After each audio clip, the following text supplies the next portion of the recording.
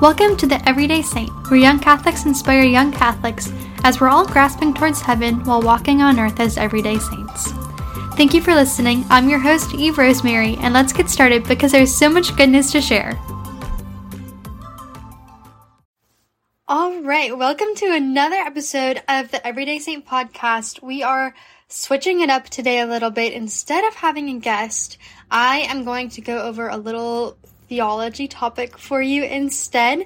I'm kind of joking about this as like, I got my theology major, so you don't have to. Just a little fun episode, maybe diving into some more of those like theologically deep topics without going like making it difficult to understand. I'm trying to make this as easy to understand and make it so that maybe listen to episodes, these little series of theology topics that you can then go out and help explain it to other people. Just kind of, an easy to understand way of explaining parts about our faith.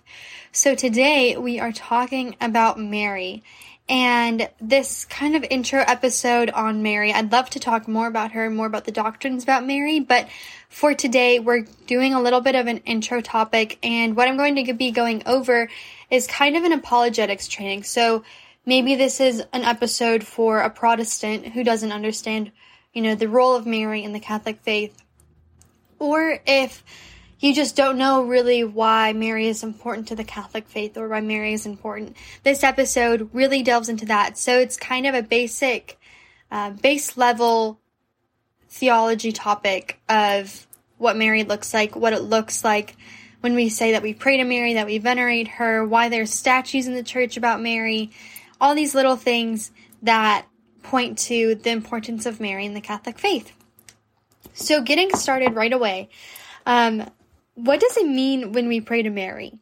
When we say that we pray to Mary, we are not worshiping Mary. We first pray to Jesus, right? Everything about Mary is to Jesus through Mary. So we pray to Jesus, and then we also ask Mary to pray to Jesus. So then Mary prays to Jesus. And now both of us together are praying to Jesus for a specific intention and to grow closer to him. It's never, I don't want to talk to Jesus, so I'm going to talk to Mary instead. What it is I need extra prayers for the specific thing. So I'm going to turn to one of Jesus's most beloved people, because it's his mother, and ask her to help me in this prayer. It's never, I'm only praying to Mary. It's, I'm praying to Jesus and I'm asking Mary to pray alongside me in this prayer. We know this because when we say that we pray to Mary, we never mean that we're worshiping Mary. And this is a really important distinction, especially in a Protestant to Catholic discussion about Mary, is that when Catholics talk about worship and what worship is, we have to look at the greatest form of Catholic worship, which would be the Mass. That is, it's a requirement for Catholics to go to Mass every single Sunday. There's no leeway in there. Every single Catholic must go to Mass on Sunday because that is our greatest form of worship, because we see Jesus in the Eucharist. We get to actually be connected to Jesus in the Eucharist at the Mass, which means that that is our greatest form of prayer. Obviously, we pray to Jesus every single day, but Mass is the most important form of prayer that Catholics have, and one of the greatest examples to use when we're talking about the distinction between prayer and worship, or intercession and worship in this case. So worship is sacrifice. That's what the Mass is. It's a sacrifice of our time. It's a sacrifice at the altar as Jesus humbles himself into the Eucharist, disguising himself under the appearance of bread and wine so that we then may too be united to Jesus in the Eucharist. So our greatest example of worship is sacrifice. So we know that we don't worship Mary because we don't sacrifice for Mary. At the Mass, we're not there at the Mass to worship Mary. We're not there for Mary. We're there for Jesus. And it's not about her at all when we're praying to Mary. It's more about she wants to bring us to her Son. She loves her Son so much that she wants to help bring us along with her to her Son and present her Son to us in a new way. One of the greatest parts of this theology topic that when I'm discussing with other people, it's, the verse in the Bible that says the only mediator between us and God is Jesus. which is absolutely correct. Obviously, it's in the Bible. Only Jesus offers us salvation. No Catholic will ever say that Mary offers us salvation, because it's Jesus who died on the cross for us. He is the only mediator between God and man. But that doesn't mean that Mary praying for us, that's an intercession. When we pray for our friends, we're not mediating. We don't become a mediator all of a sudden. You can't quote that verse in the Bible and then say, but you can pray for your friends, because they're intercessing on your behalf and they're praying for you. And that's exactly what Mary is doing. Just as we ask our friends to pray for us, so too can we ask Mary to pray for us. And it's even more powerful if you think about it, because we're still on earth when we're praying for our friends. We're still here. We're not in complete union with Christ quite yet. But then when we get to heaven, which we know Mary is in heaven because she raised the Son of God, then if she's the closest that she can possibly get to Jesus, think about how powerful her prayers are and the intercession of the saints. That's why we ask for their prayers, because they've walked exactly the same path that we have. They know what we've been through, and they're there to help us. They're there to help get us to heaven. They live their life striving for heaven and striving to help others get to heaven. So they're here to help us in our journey to get to heaven. And that's what Mary does. She doesn't give us salvation. Mary doesn't come with a silver platter with salvation on it, and if we just say the rosary, all of a sudden we have salvation.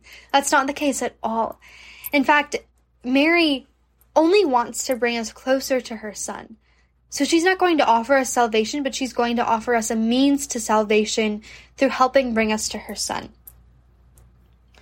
A lot of times, it's difficult to see that Mary, when we're not worshiping her, we're just asking for her prayers. And another thing that often gets brought up is the statues of Mary in church. Like, why are they there?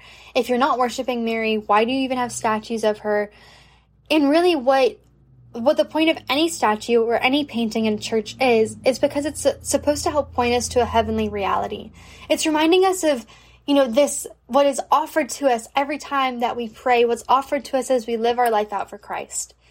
And sometimes it helps having those visuals along with us as, when we ask Mary for prayer, sometimes it's like, I really need to pray for this thing. And then you look at a statue of Mary, you're like, oh, I should also ask Mary to pray for me too. These statues are reminders of people who are there interceding for us. They're there to help us in our guide us in our path to heaven. And so these statues to Mary, they reflect a heavenly reality, but we don't expect the statue to grant us anything at all. We're not praying to the statue itself. What we're doing is we're asking for intercession, and that statue is reminding us of who we're asking for intercession of. Or if we see a crucifix, it is reminding us that Christ died for our sins, and it helps us reflect on this heavenly reality and what's happened before us, and helps draw us closer to Christ. So while I understand where people come from when they are confused why we have statues of Mary or statues of saints and why we pray in front of them, that's not a sign of us worshiping that statue. That's not a sign of us praying to the statue. We're asking for intercession from the statue that we're in front of. It's nothing about the actual statue itself. Like, you could do the same exact prayer sitting in your room with no statues.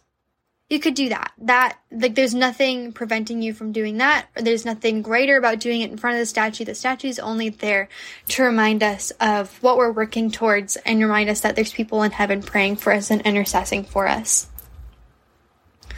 So all this introduction to say that Mary helps lead us to Christ. All prayers seemingly to her are with her. How I kind of like to think of it is, if we're asking for Mary's intercession, we're not sitting in front of Mary, praying to Mary.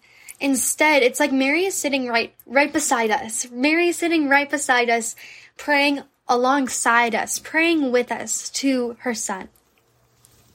If you think of, the rosary, the rosary is not a prayer because we need, it's not a prayer out of necessity for Mary. It's a prayer.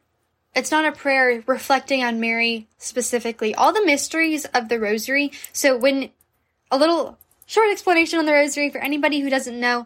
When you pray a rosary, there's 10 beads on it for each decade, and you pray 5 sets of 10 Hail Marys.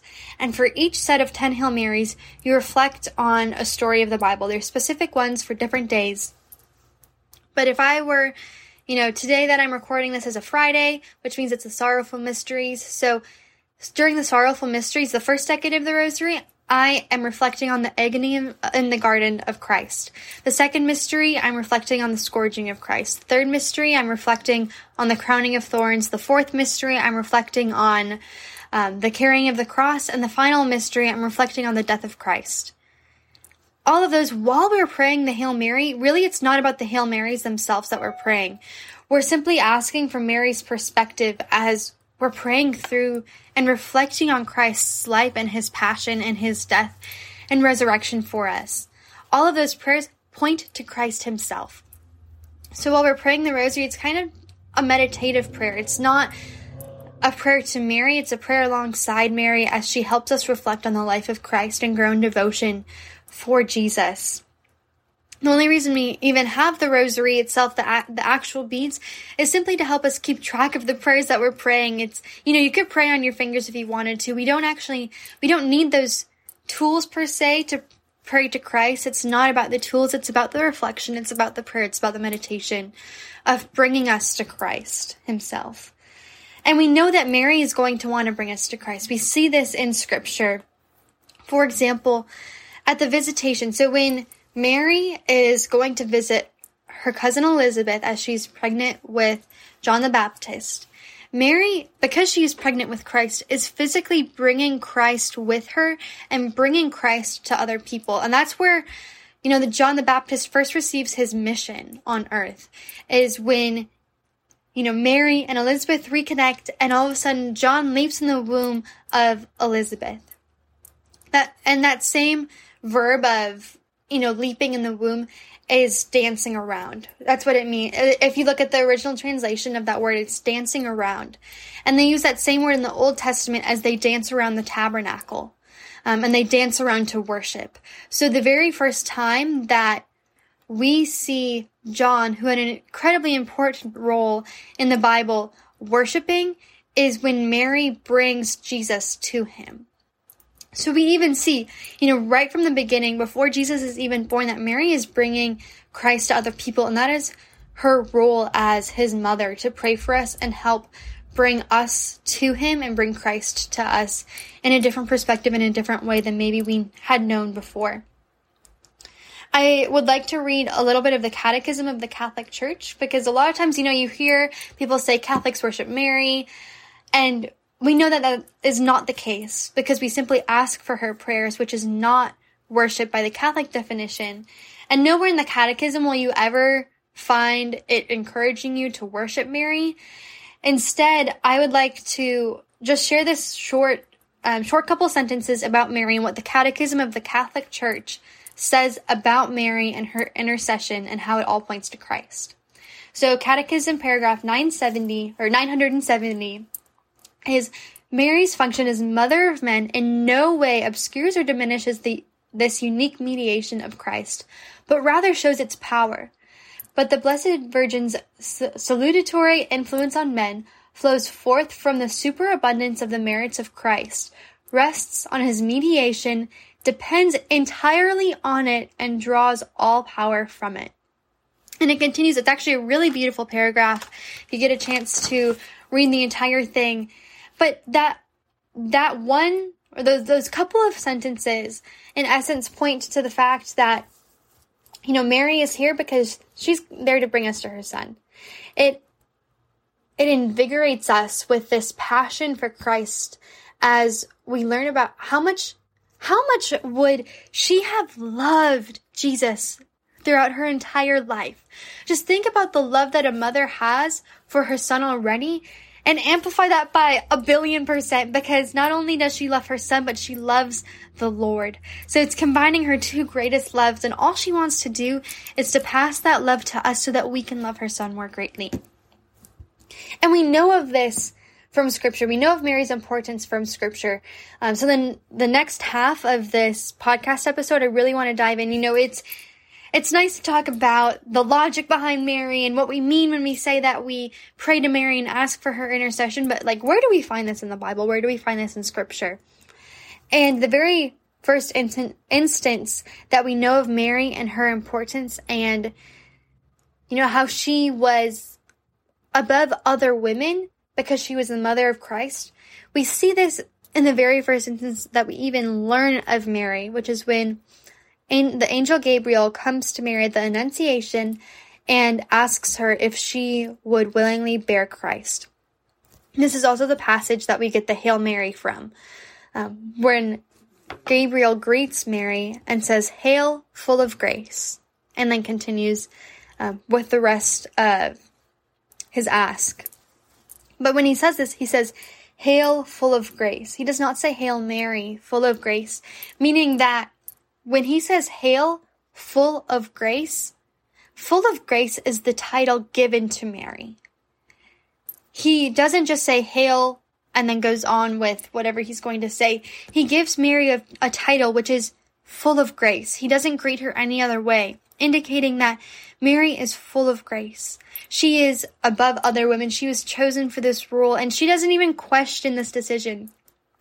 She doesn't question the decision to say yes to God, and she says yes to God despite all of the trials and all the tribulations that she would face. We have the 7 sorrows of Mary, these deep, deep pains and wounds that Mary would have experienced as a mother, and she says yes upon just being asked of it without even asking any follow-up questions, because she is full of grace. She's incredibly important, set aside among other women.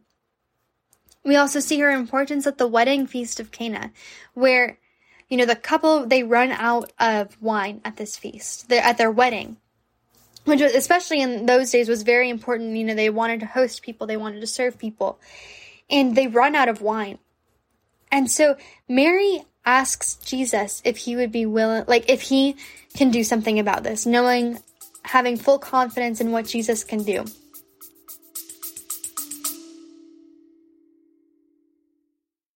Interrupting myself for a second here, because if you want to grow in confidence and faith, I have a really exciting opportunity for you. The Everyday Saint has released a lifestyle brand and apologetics training. I've turned my paintings into really cute sweatshirts, mugs, journals, and other products of our saints and Our Lady and other devotions for you to purchase at www.theeverydaysaint.com. But when you purchase from the Everyday Saint, you're not just purchasing your new favorite sweatshirt or journal to bring with you to adoration. You're also purchasing an apologetics training, so that when you're asked about that product in the real world, when someone says something like, "I like your sweatshirt," you know how to explain that devotion to other people. So you're acting as a conversion and conversation initiator through purchasing from the Everyday Saint, and have confidence that you can explain that product to other people so that they too can learn about Christ and his love for them. Check out the Everyday Saint at www.theeverydaysaint.com. And Jesus says at first this is not my job. I am not here to do this yet. I have not been called into my mission yet. But because his mother asks him to, Jesus moves him the entire start to his mission simply because his mom asked him to do it. That is the very first example that we have of Mary's intercession, is that she saw the need of one of God's beloved daughters and sons and asks Jesus if he'd be willing to do something for this couple out of love for them. That's the very first example that we see of Mary's intercession, is that she asks Jesus to do something. And it's so important out of love for his mother that Jesus is willing to move his entire mission, the entire purpose of his life. He's willing to move that up and switch around the timetables of what he had planned simply because his mom wanted him to. Simply because Mary asked him to. That's the power that Mary has, that she can ask for these things, and Christ wants to grant that to his mother because he loves all of us. But think about the intimate love that they would have had for each other because they were mother and son. Which was really just so beautiful to reflect on. But Mary is there for us and wants to help us. And Jesus is there to listen to his mom. He's there to listen to her and want wants to answer her prayers, just as he wants to answer all of our prayers, but out of a special love and devotion to his mother. And then the final part of scripture that I wanted to highlight was Jesus at the cross. At the cross of his death, one of the last commands that he gives is he says, "Woman, behold your son." Okay, the last command that Jesus gives is giving his mom to us as a spiritual mother, giving his mom to John. In the context of this specific passage, Jesus is giving his mom to John as a way to take care of her, to protect her. But especially in the book of John, there's no way that was just Jesus giving his mom, making sure that we know that his mom was taken care of. Like, why, honestly, at the foot of the cross, why would we really care that much about his mom? If you think about it that way, like, why would we care? Why would John want to put this in his gospel? We see this John never leaves anything without great intentionality. Even when we look at the resurrection, when the two disciples, him and Peter, are running to the tomb, and we all know, everybody jokes about it, that John ran faster than Peter. We know that John ran faster than Peter. He got there before Peter did. He's just really speedy. And instead of entering the tomb, John waits for Peter, which is then why we know of the apostolic succession established in the Gospels, because instead of walking into the tomb, John shows reverence and appreciation to the authority of Peter as the rock of the church and allows him to walk into the empty tomb first. That's just a little example of details that John likes to add that points to something greater. We see this exact same thing at the foot of the cross, where John puts this specific wording in his gospel. I mean, if you think about it, Jesus was up on the cross for a couple hours. There was probably a good bit of things that Jesus said, but John found it very important to add this line, "Woman, behold your son," and "Son, behold your mother," and gives John Mary. But this points to something greater. It points to Jesus giving Mary to us as a spiritual mother, bestowing us a spiritual mother who's there to pray for us, to take care of us, to help lead us to the foot of the cross. This isn't just like a mishap that John adds this in his gospel. It's because Mary brings us to that place. She brings us to the foot of the cross, where we get to know Christ in a very intimate way, the same way that she got to know him. If we also look, there's something really interesting about the wording of this passage, where he says, "Woman, behold your son." Think about how strange that is for a second, right? Why would Jesus, if you were talking to your mom, when would you ever say woman?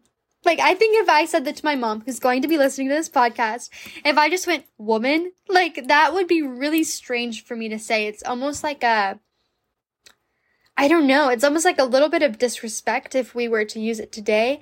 And obviously Jesus didn't mean it in a disrespectful way.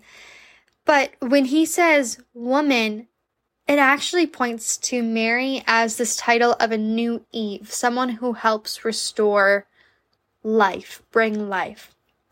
Because if we look at Genesis, when God is, after Adam and Eve sin, when they fall, when they eat the fruit, God is talking to the serpent. And what he says to the serpent is, "I will put enmity between you and the woman.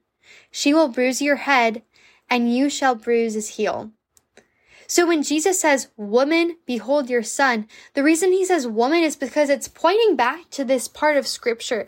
It's pointing back to Genesis, because Mary is the new Eve who's going to restore and help bring about this life. Jesus is saying is the woman who will crush the head of Satan, right? "I will put enmity between you and the woman. She will bruise your head."